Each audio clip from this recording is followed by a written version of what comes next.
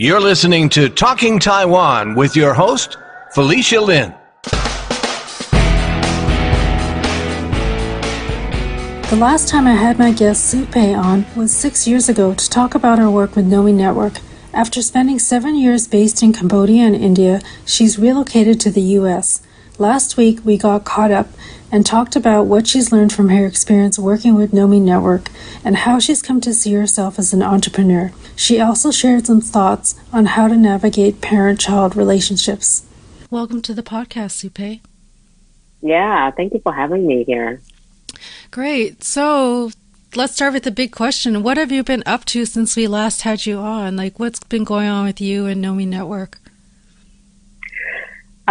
I feel like everything else before 2020 in comparison all seems so small at this point. I guess the biggest topic of 2020 would definitely be a lot of Corona and how the Corona is not just impacting us, but how is that impacting? But of course, before this, tons has happened. So I guess we just have to unpack a little bit with all the questions potentially you're going to ask me, because there's definitely a lot that has went on. So, but it's mostly good. It's mostly good. The last time I had you on Talking Taiwan was in 2014. What have been the major developments since 2014? Have there been any changes in terms of like how many people you have at the organization, the types of work that you do? The things that Nomi does, have you changed what you do or added things? I would say, I think the biggest learning is really up to 2014 was learning how to do things ourselves. Mm-hmm. It was a lot of learning of how to work with the community and what are the communities really need from us. Mm-hmm. Not us giving them what we think they need, but it's really about listening and understanding. And then, of course, I would say up to 2014, it's really about figuring out what our organizations should be focusing on. And I think we all started with ideas and then whether those ideas are feasible or not in the content of different cultures, different language, and then obviously working with people with different backgrounds. So there were a lot of learning. And of course, as a foreigners, landed in India, not speaking the language, and not only not speaking the language, but living in a quite remote area where electricity and water sometimes you don't have a regular supply of it. It's to you have to learn a lot of things from locals, and I just remember really hearing the feedback and then comments from many of the staff from our partner organizations on what they feel and then what they have observed. And of course, tons of them are challenges. And then I think part of me, I would say the biggest learning lesson was not always just take people's words for it. Mm-hmm. You really have to experience it yourself. Mm-hmm. Because a lot of limitations that I have learned, the clients or the community couldn't overcome, it wasn't because of limitation of their unwillingness. It was the limitation of the people. I would say it's more of a limitation for organizations like us who say we're going to help, but are we willing to really commit? Are we really doing what we say we're going to do? Or with simply saying so other people, so we feel better? Mm-hmm. And I think that is, and I think that's a huge learning experience to see, wow, the clients and also the community that we work with actually have a lot of potential. And they actually have a lot of willingness to commit to change their life. So, and I think those were really the experience I gained from that. And then as well as really asking a tough question is because the reality is, we taught, I would say, personally, when I stayed there, I was teaching 20 women myself. And then from there, within 2 years, we were able to, I would say, replicate that training method, more group. So by 2014, we probably have trained, I would say, about 60 women. Wow. So, yeah, the challenge we face is then now we train them. So who's going to employ them, right? And as a result, we decided, like everybody else, many other organizations, to set it up a manufacturer to employ them, and then that was really the second sort of a social entrepreneur, social company. We set it up to the purpose is really to employ these women. And so we will create various products, and you probably have seen some of those products that we sell on the website, and early on, especially, and later on, we sell through the Union Square holiday markets, and then many of those products are made by our women in India. So, and they're still doing that now? They're still doing it, yeah. And this year they were making a mask. So that was going, but then I think in a couple of years, since I would say up to 2016 and 2017, and then we realized we hit a bottleneck. The bottleneck was in order to continue to really train more women, we will have to create more employment opportunity. Right. And more employment opportunity also means that we will have to generate more sales. Right. Without more sales, is going to be harder to employ more people. Right. And then of course running a business versus running a non-for-profit is two very different business models. Right. So part of, I would say, the next 3 years journey, it was really about learning. Learning who we are we a business company, or are we a not-for-profit that our goal and our aim is really to provide services and then people who can come out of a really tough situation. What was the conclusion? Well, the conclusion is we are much better at running a program and create program and empower these women so they can transition into some job and also a proper employment. Right. Yeah. I mean, it's very commendable that you guys tried to address the entire chain, which is from the training to the job opportunities to so forth. So does that mean that you decided to focus more on the training and then maybe partner with other local businesses or places where they could be employed? Yes.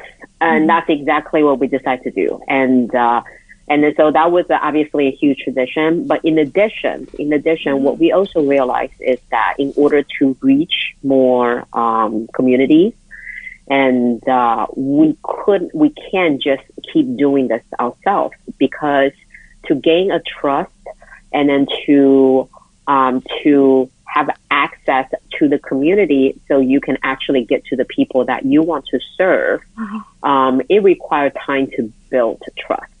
And then that is not something you can go in and then say, hey, I'm here, and then they're just going to come.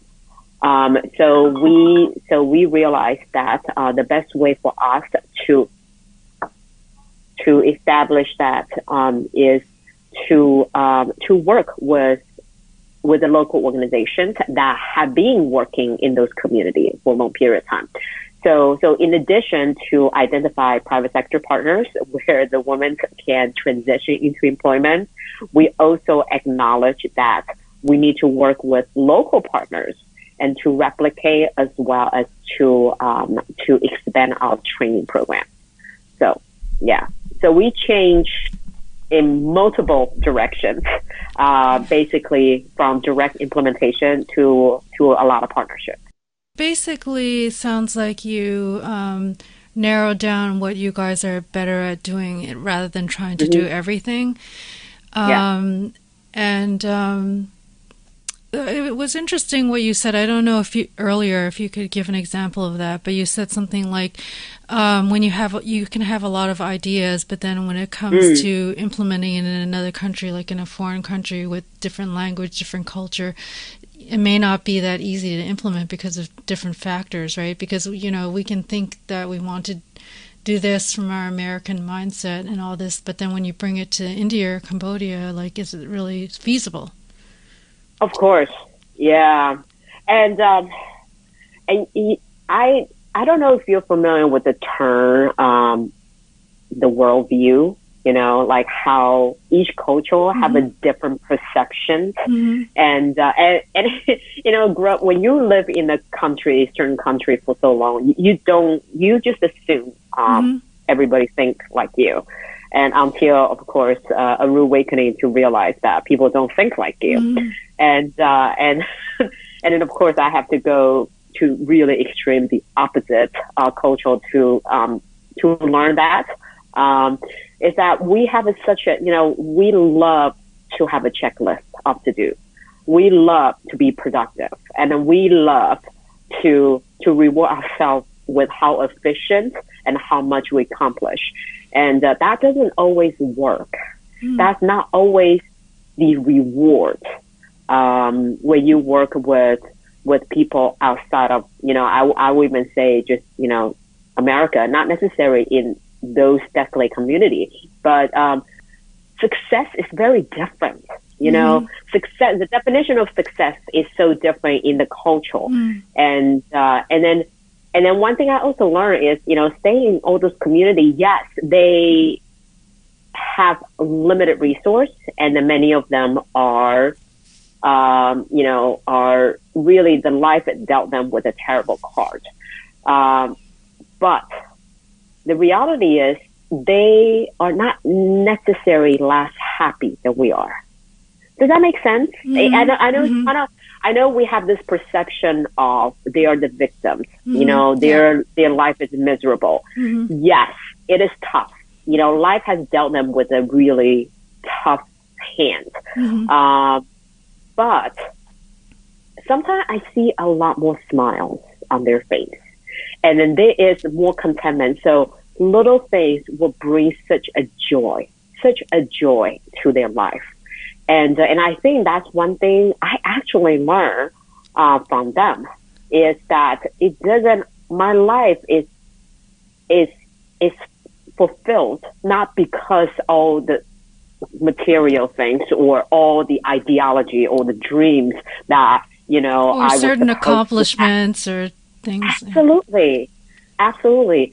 So and then I realized that I don't need to make a huge promises, but what I learned is simply be honest with them, and because most of their life they don't have people who can actually be honest and then just be honest with them, and then the truth is we can't solve everybody's problem. But a lot of time, they just want someone to listen to their problems, and right now I'm actually doing some writing, and I realized one of the things I learned the most is that we truly have more commonality than they do, despite all the education backgrounds and language difference, we really have more commonality. So, yeah.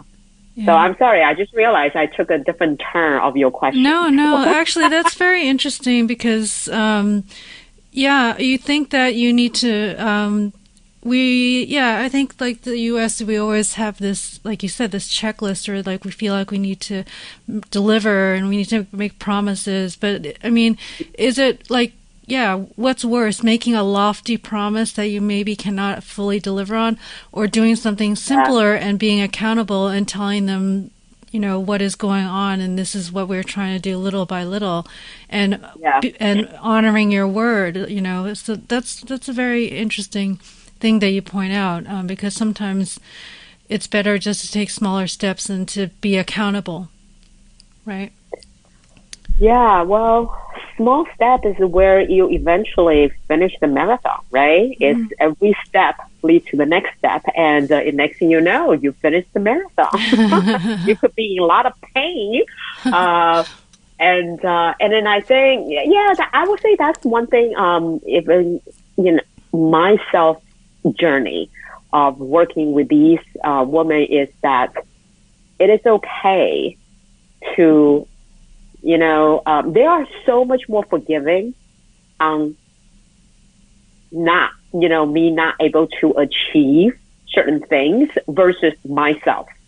Because I think I was brought up in the environment that my self-worth is depending on the accomplishment, right? So it was very interesting how they have so much more grace and forgiveness when I did not fulfill the promises, or when the sales did not come through, or certain thing that I thought was going to, happen, and then did not happen. And it was really incredible. It was a really incredible learning journey, I would say. Yeah. Yeah. So, and I think, I mean, I can imagine if I was in your shoes, I might be quite disappointed with myself, or being hard on myself, thinking like I didn't reach this goal that I was trying to achieve or whatever. But then, the people that you're trying to help, their reaction is actually quite gracious and being like, well, that's okay. Yeah. And then because for them, the fact that I was willing to be there, and that meant the world for them, and I just, and then I think that really set a tone for me to come back. This year I decided to come back, after I would say 7 years of living abroad, to come back and just to have the ability to work with my U.S. team a little bit closer. And then now I'm just at the place of constant reminding them of the clients, the ultimate customers we're serving, because it's so easy that we don't see them on a daily basis because they're so far away from us.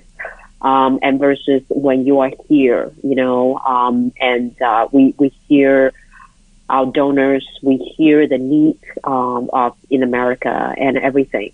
But I'm always reminded of,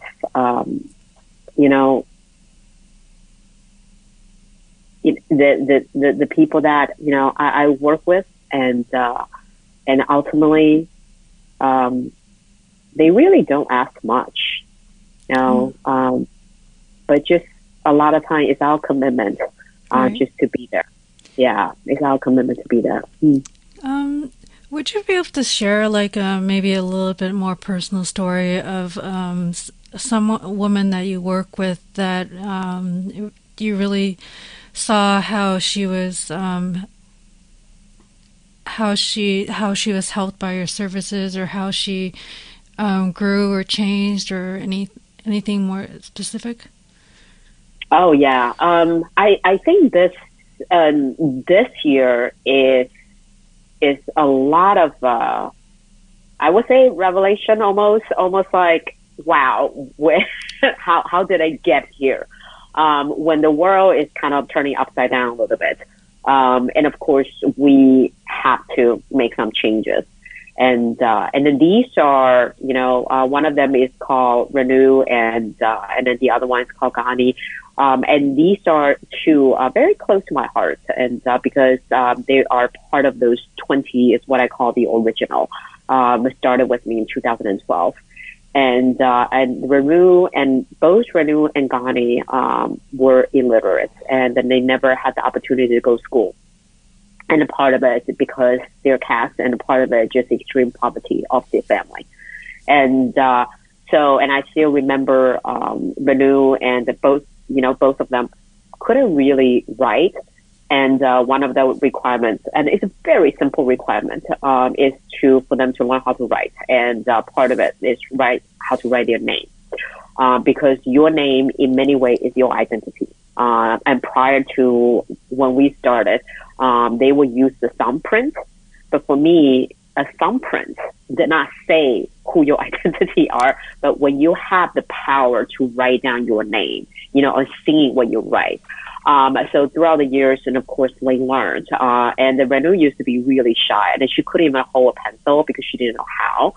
So I just remember holding her hand and then start writing that. Long story short, and this year, well, Renu and Gahani throughout the years, they became the trainer of our program. Wow. Because obviously they went through this whole process with us, and then opportunity also came for us to set up programs somewhere else, and then they were brave enough to say, "Hey, I'm willing to leave my house and then go to this place to train." So gradually they were, they grow with us and we grow with them, and then they became our trainer. And then what I was also most impressed is they also start using smartphones. So they will communicate with me via WhatsApp. Just simple English. Amazing. But it's truly amazing. And I love it when they use emoji, and they will pick different color emoji to represent their color skin.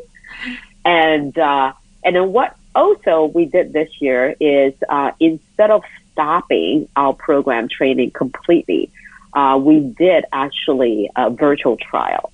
So what we did is we select new participants with access to smartphone. So they were able to do our training through basically Zoom and via their smartphone at their home. Renu and Gahani were both the trainers. Wow. So they learned how to log in Zoom, and how to operate, and how to play video. And I was quite impressed. That's so impressive. From not being able to write their names to being your trainers and doing things on Zoom. Yeah. That's a success story. Oh, total. So that really, I would say, it was not just blow my mind. I was just so proud, so impressed by it. Yeah. So, you should be proud. Yeah. Thank you. Thank you for sharing that. That's wonderful. You guys should have things like that up on your website about success stories, or, how like some of your, the women that you're working with, how they've, what they've learned and how they've grown. That would be amazing. And so you touched a little bit about, that's probably because of the pandemic that you guys had to use Zoom and all that. Is there any other way that the pandemic affected what NOMI does and changed how you guys do things?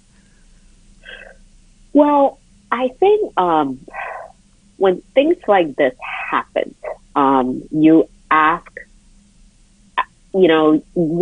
ourselves, what is the most relevant things for the community at this point, right?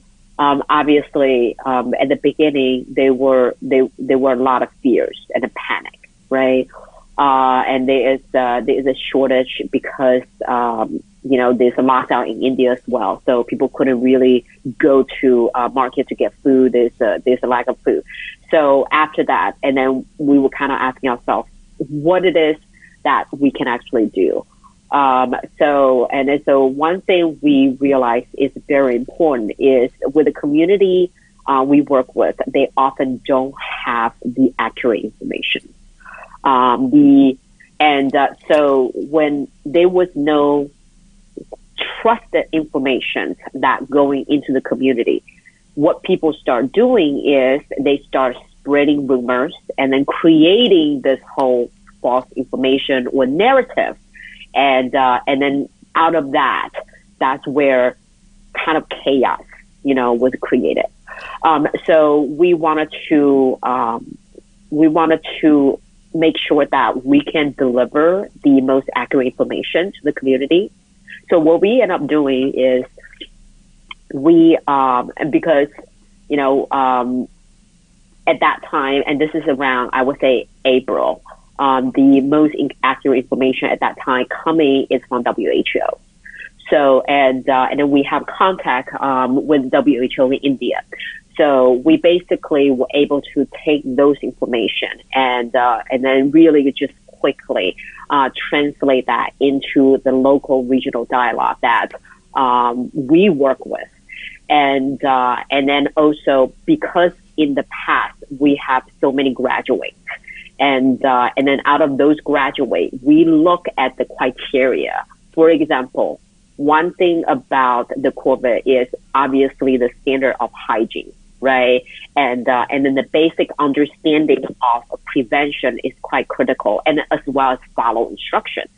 So we basically look into our past graduate and identify, I would say, by the time we went through this whole program, we had about 240. Wow. We call them the community outreach workers who met those criteria, and then we were able to train them quite quickly. And then also, so they became our contact tracer and frontline workers in 30 days. And so we were able to deploy them with information. And then so they basically go to each household with the community that we work with, and then to start tracking if there are any migrants coming back from especially with the large urban city, because the whole India was shut down. So people were stranded and they were riot because people wanted to get home and they don't know how to. And then the challenge is most of these virus were actually being brought back from the large cities, right? And so we want to know if there are anyone coming back from, especially from the large city and the urban area that potentially could carry this, and as well as we trace if there's any kind of symptoms. And then at the same time, and our community outreach workers were able to share the accurate information and then demonstrate them how to wash their hands, and making sure people are actually washing hands with soap, because in community like this, they are believe that, you can wash your hands with your fan, and that's sufficient, right? So, and then be like, fan does not clean your hands. But, so stuff like that. So, I think by now, we did a calculation. Since May, to up to this point, we were able to reach over 160,000 people. Wow. With 240 community outreach workers, as well as our staff. That's impressive. Yeah. That's really impressive. It sounds like Nomi really took on responsibility for this, because I was just thinking in terms of like, how does it affect your operations or your business? But you guys really took ownership of this and sought to create awareness and educate people. That's incredible. Mm-hmm. Okay. I also just wanted to talk to you a little bit about like yourself and your career path. We spoke a little bit before this, and we were talking about entrepreneurship and social entrepreneurship. So I wanted to talk a little bit about like, what was your upbringing like, and then when did you realize that you're an entrepreneur or a social entrepreneur, and like your career path up to this point? Can we talk a little bit about like your upbringing? Sure. Yeah. I think I shared this with you. I grew up in Taiwan until I was 16, and then I moved to America. So I'm definitely an immigrant. Right. I used to try to figure out whether I'm the first generation. I'm like, no, I'm an immigrant. Because there's a lot of value. There's a lot of cultural, definitely, as I reflect back in my life now, it was shaped, in my early days of, upbringing. So I think, typically when I came here, I would say my career pursuit was really, follow the safe bet, the climb the corporate ladder, and getting that steady paycheck, because you come here to to be secure, to be successful, right? And then the size of a paycheck in many ways define that success. So I was doing that, I would say, for a good 12 years in fashion industry and then in New York. So the really change, I would say, came in about 2008, when I realized that there is no job is secure. And then I think there is no such a thing as security. And then paychecks, yeah, it's good, but that doesn't mean it's always going to be there. And then I think there was also, I would say a deeper look of, what it is that I desire, because I think growing up, in an Asian culture that, you're kind of like follow what people tell you to do, right? Because, it wasn't a culture of, encourage, at least not my family background, to be creative, to follow your heart. So that's not something you're going to hear ever. Is you make the logical and rational decisions.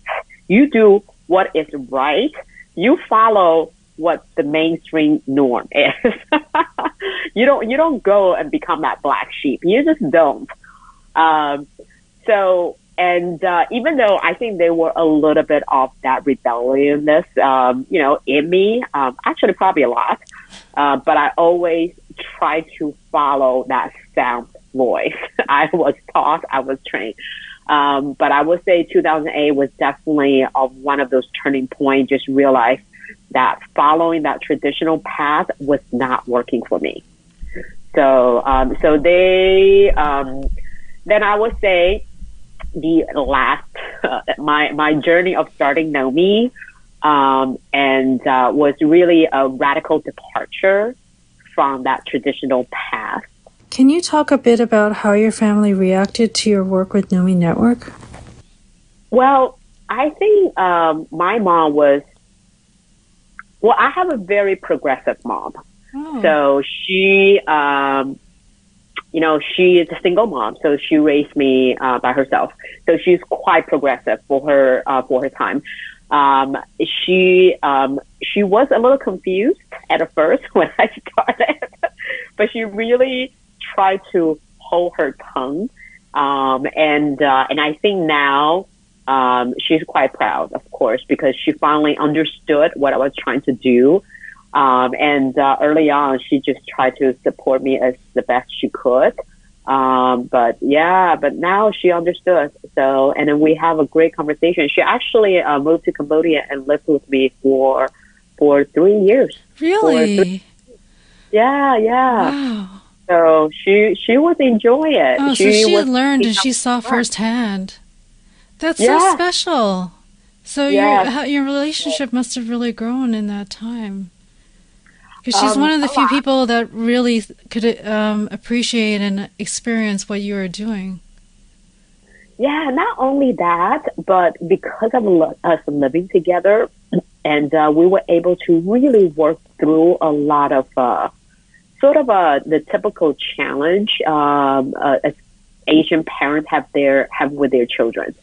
So I'm very blessed that I have a mother who's willing to listen. I'm very lucky with that. So for sure. So, she got me thinking, I got her thinking, and then, so a lot of our conversation is not just about the weather talk. It's actually deep conversation, which is great. It's truly great. Yeah. Oh, wow. Yeah, not that many people get that. It's kind of like a second chance to work through maybe some parent-child relationship issues. Totally. We are a result of our parents' product. I mean, there's no, I think a lot of us either trying to be our parents or try not to be our parents. But at the end of the day, you are absolutely influenced by your parents. That's your first role model. How can you not be? Yeah, and but the thing is, we carry that baggage, and then we never set ourselves free from it. Sometimes it's because our parents' expectations, and then sometimes it's also we just didn't know how to set ourselves free. So without disrespecting our parents or without, and so that I think is very, very tough. As Asian children, is that you grow up with the value of really respect your parents, honor them, and to make sure to take care of them. Versus, American culture don't always do that. But sometimes those expectations also help, the growth and the opportunity for the children, for the next generation to pursue ultimately what they are designed for. And I think that's the tension often between Asian parents and their children. Yeah. Right. Wow. Thank you for sharing that. Yeah. It's so interesting because there's the two ends, because one is what the parent is expecting of the child, but then how the child receives it too, right? Yeah, I think there was one conversation was really tough with my mom, and then I'm going to share with you, so perhaps some of your listeners might benefit from it. Thank you. So a lot of Asian parents raise their kids, and unwillingly they have expectation from their kids, and that expectation could be financially. That expectation could obviously making sure that when I'm getting older, you are here to take care of me, right? And then that puts obviously burdens for their children, and then my mom does have that, even though she is very progressive.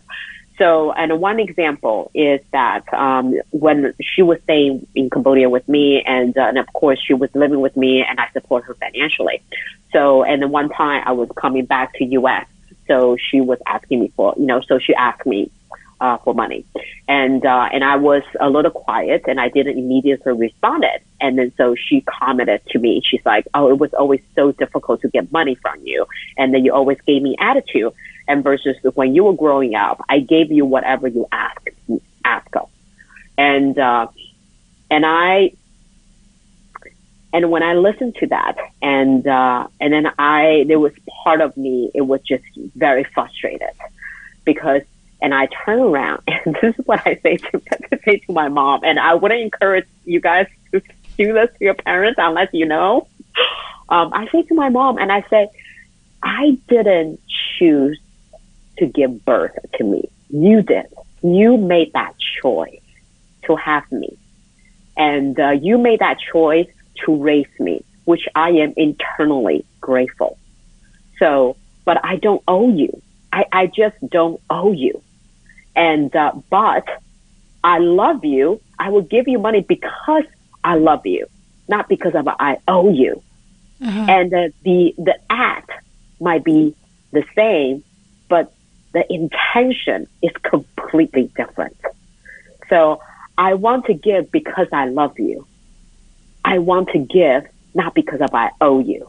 Uh-huh. And that is two very different acts of giving. Mm-hmm. So, and unfortunately, most, I think, Asian children are under the influence of, this, unspoken words of they owe their parents. Mm-hmm. Which is unfortunately the baggage, Asian children carry. Mm-hmm. Yeah. Well, that was not such a bad way to address it, because you were saying you wouldn't encourage people to say that, but I like what you said is because I love you, so I'll give it to you. But yeah, it's not good to guilt people or into doing things. But yeah. Asian parents are very good with putting guilt. Right. And I think it's because of what they are used to, right? Mm. And especially grew up in the Asian community, is that if you don't follow the norm, if you don't follow, if you don't do this and don't do that, and it's this invisible guilt, and placed on you. And cultural expectations that you take care of your parents and all that, yeah. Interesting. Thank you so much for sharing that. Yeah, you're welcome. How did your mom react when you said that? My mom was quiet, and I think right after that, I actually had to take a trip. So I was gone for a good month. And then I would say after I went back, my mom and I actually had a conversation, and then, I think she processed it. I forgot exactly what she said. She didn't come out admit I was right, because that's just not her style. But she said it in an indirect way, meaning she understood. So have you noticed, like, you and her relationship with money has changed now? Oh, yeah. I mean, it got better. I say, yeah. So I think we definitely got better with that. And I'm stepping up a little bit more and willing to kind of be more involved in her finance management, and versus before I just kind of say I was too busy and I didn't want to be involved. But now I'm definitely taking a more active part. So making sure that she's going to be okay and I'm going to be okay. But at the end, we're all going to be okay. Yeah. So my responsibility is not just about, I'm taking her money, but it's really, and then kind of like sharing ideas and sharing how, things can be managed. And the one thing I gave her a lot of credit is she's definitely listening more versus before she would always feel like she's the parent, so she knows better, right? Versus now she definitely is more open to my suggestions, which give her a lot of credit for that. Well, yeah, that's actually one thing I was going to mention, because it's very interesting how the roles actually reverse as we get older, right? Because when we're kids, our parents take care of us, but then as they get older, they may need more assistance or whatever. So sometimes the roles kind of reverse. Yeah. Oh, definitely. And it's not, and also in a way it's just like, the world is changing too, right? And it's just like the things that change so fast. Yeah, and the knowledge, like sometimes stay with that.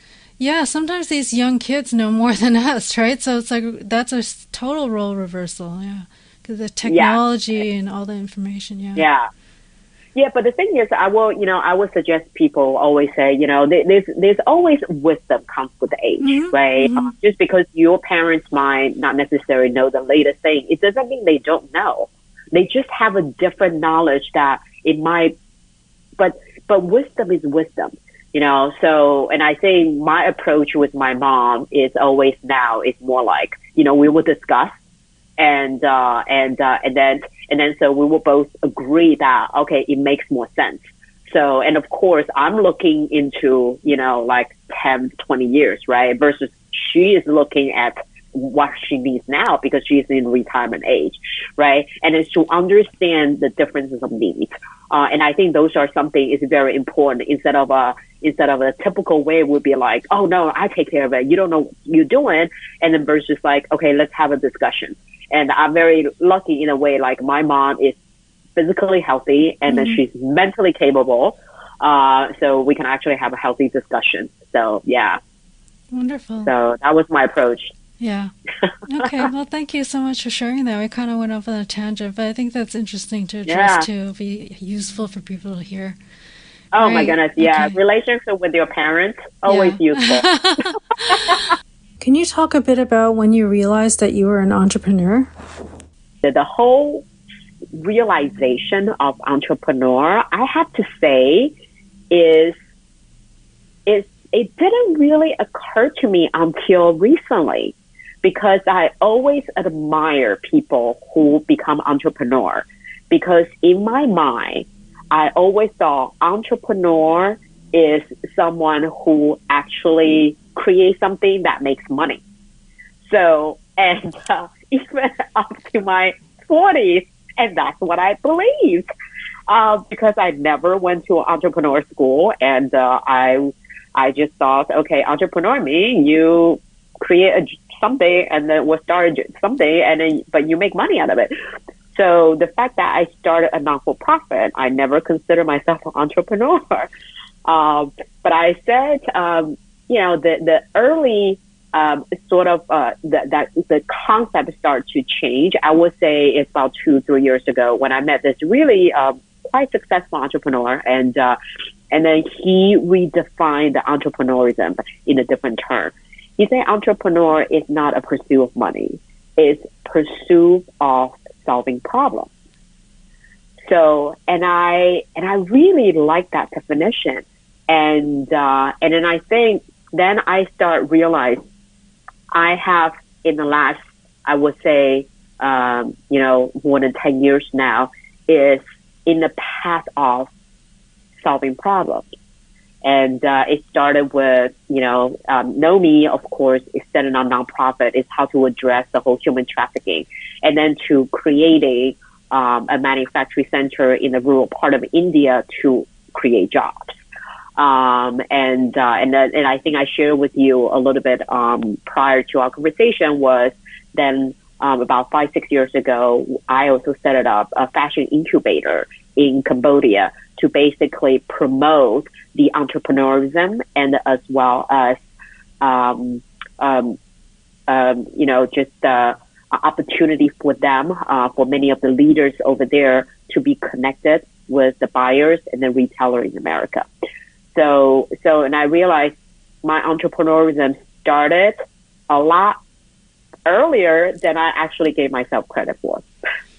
Yeah, right. I mean, because there's like you said, entrepreneurship is not necessarily about the monetary return.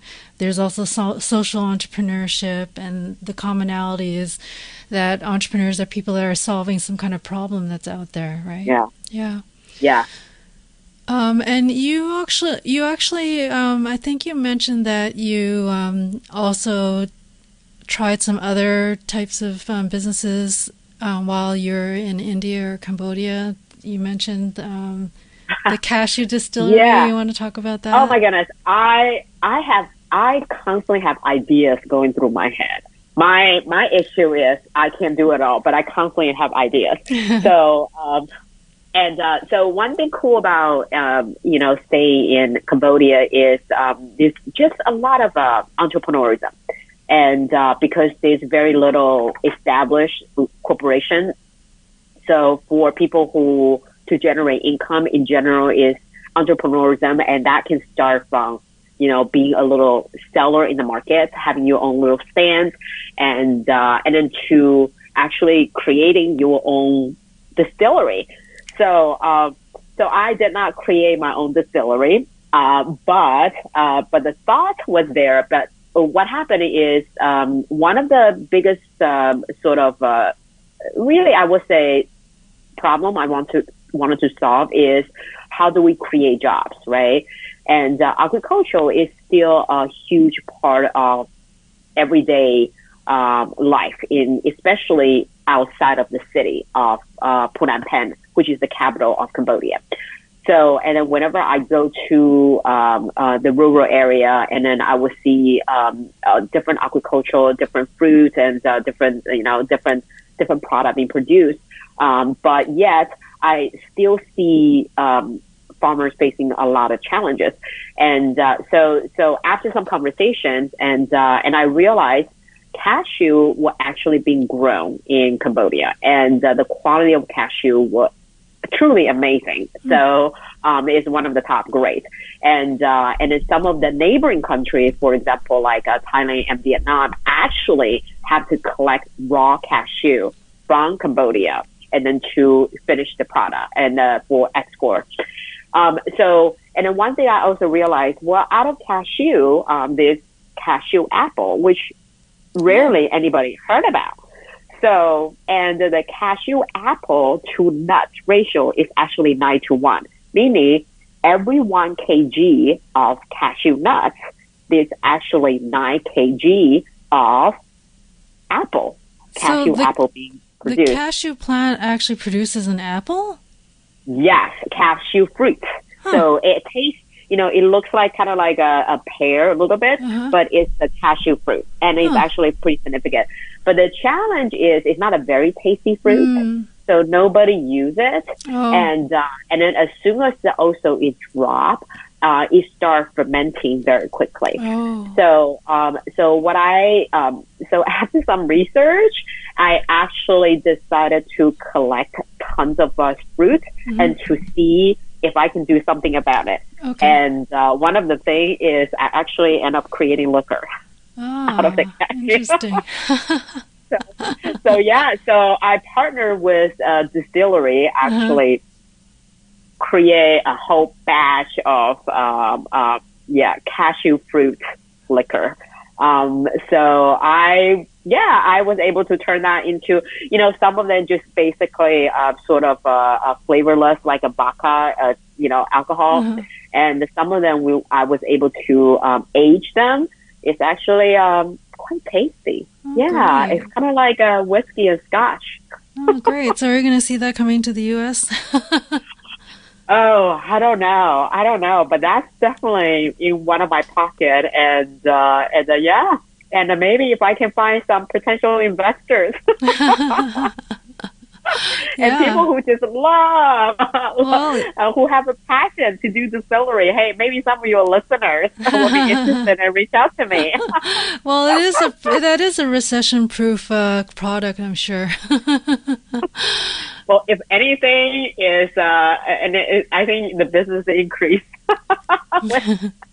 And I love it, stuff like that, because it is so beautiful to be able to see literally the product, the end product from the beginning to the end. Yeah.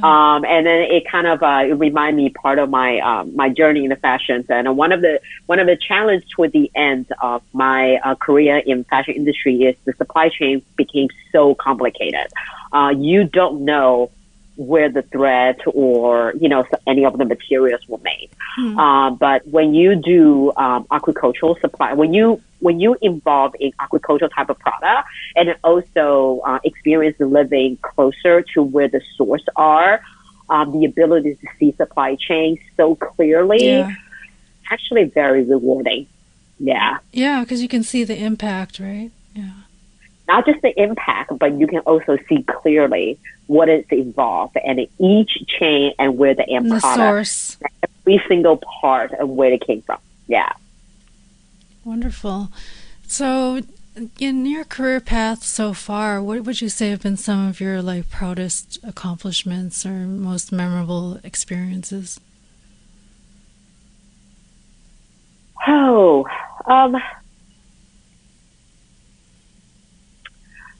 I think earlier, we kind of talk about seeing the, seeing the outcome of it.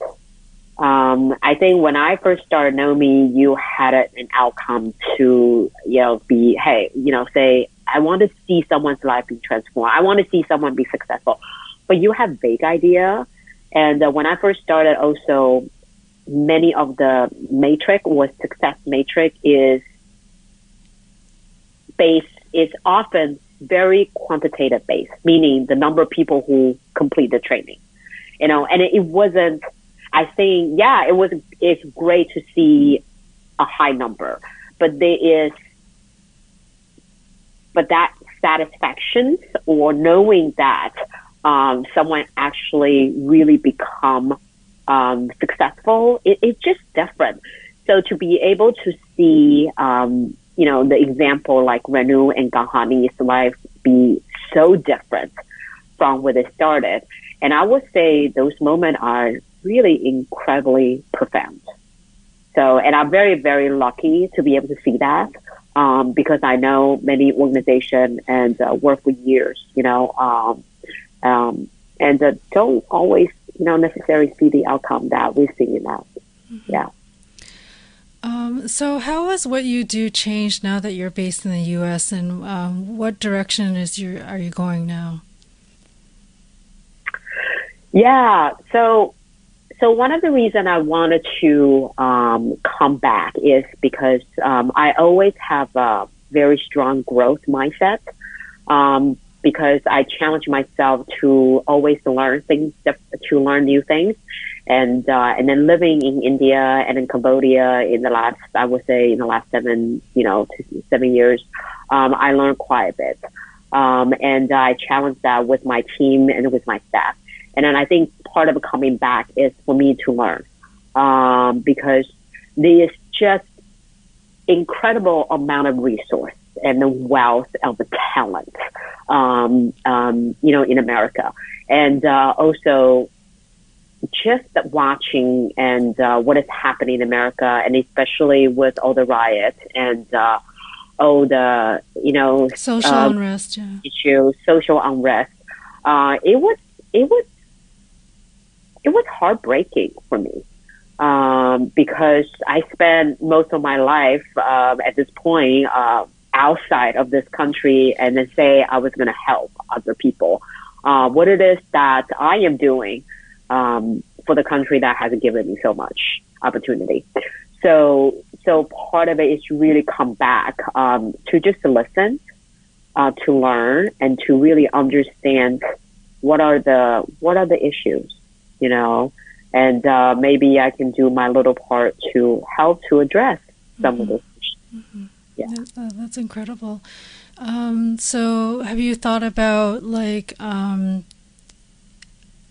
I don't know if I should say this, but how much longer you're going to continue with Nomi, or if you're going to do some things outside of Nomi, or if you have some other projects or entrepreneurial ideas, are you working on anything outside of Nomi?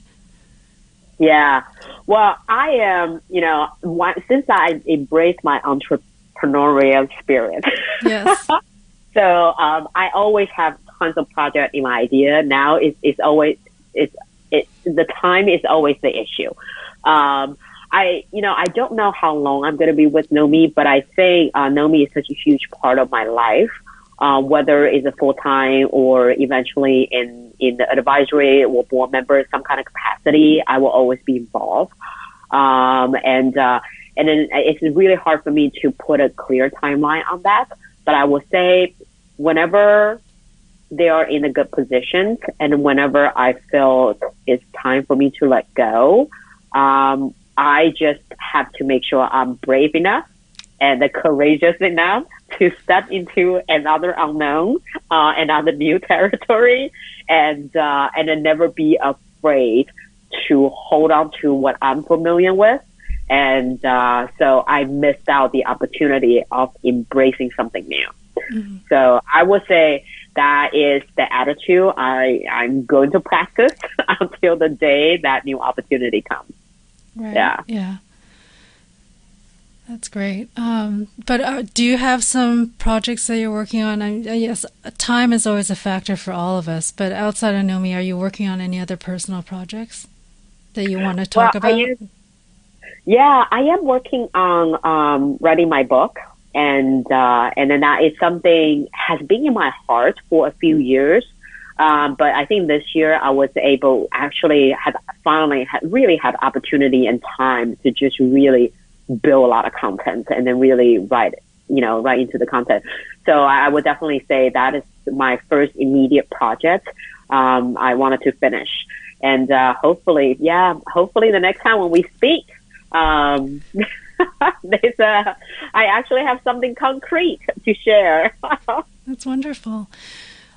So how can people learn about you?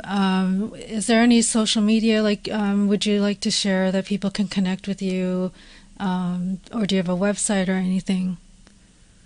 Oh, I am, for now, I'm actually very active in social media. So I'm probably one of those strange one of those guests who's not very active. So I would say the best way to reach me is still through the Nomi Network website. And I think from there, you will get me. Hopefully one day, I will be more active in social media, because I always have the feeling of, what is it that I have to say that people haven't heard yet? So don't say that. Plenty. You have a very interesting experience in all the things that you've done. Yeah. There's lots to learn and share. Yep. So perhaps soon enough.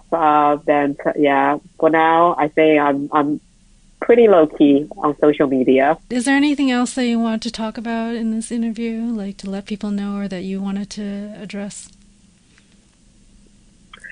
Well, I think ultimately I just really want to, encourage people who, if they are kind of wondering, if there's something else out there for them, if what they are currently doing now Do they feel trapped, or do they feel kind of dissatisfied?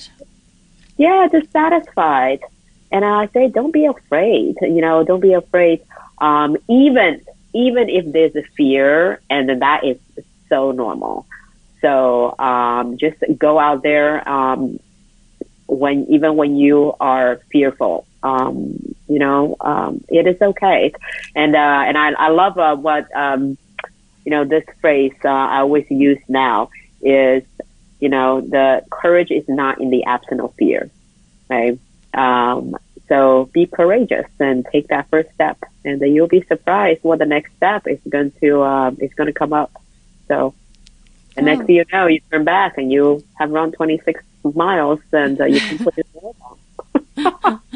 Well, thank you for those wonderful words of encouragement. Yeah, I love that. So courage does not mean that there is an absence of fear, right? A lot of times people who seem courageous they still have fear and they still do it. That's what makes them courageous.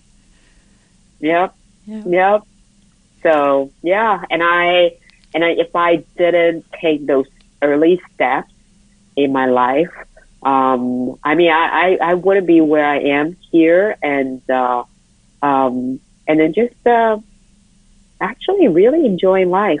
And how many people can actually say they love what they do, and I truly love what I do. It's not because it gave me satisfaction, but it's because it's just how I'm designed, and how I am created. So, and it's a pretty cool place to be. So, yeah, not too many people can say that. So thank you so much, Tzu-Pei, for coming back on the Talking Taiwan podcast. It's great to hear what you've been up to since then and the interesting directions that you're going to be going. Thank you so much. Yeah, you're more than welcome, and thank you for having me here. I've been speaking with Tzu-Pei Liu about our work with Nomi Network, entrepreneurship, and navigating parent-child relationships. To learn more about Tzu-Pei or Nomi Network, or to listen to my previous interview with her in episode 104, visit our website, talkingtaiwan.com. If you enjoyed this episode of Talking Taiwan, subscribe to us on your favorite podcast platform, tell a friend about us, or better yet, rate and review us on Apple Podcasts. Thank you for listening to another episode of Talking Taiwan. I'm your host, Felicia Lin. Talking Taiwan is brought to you by Forumosa.com.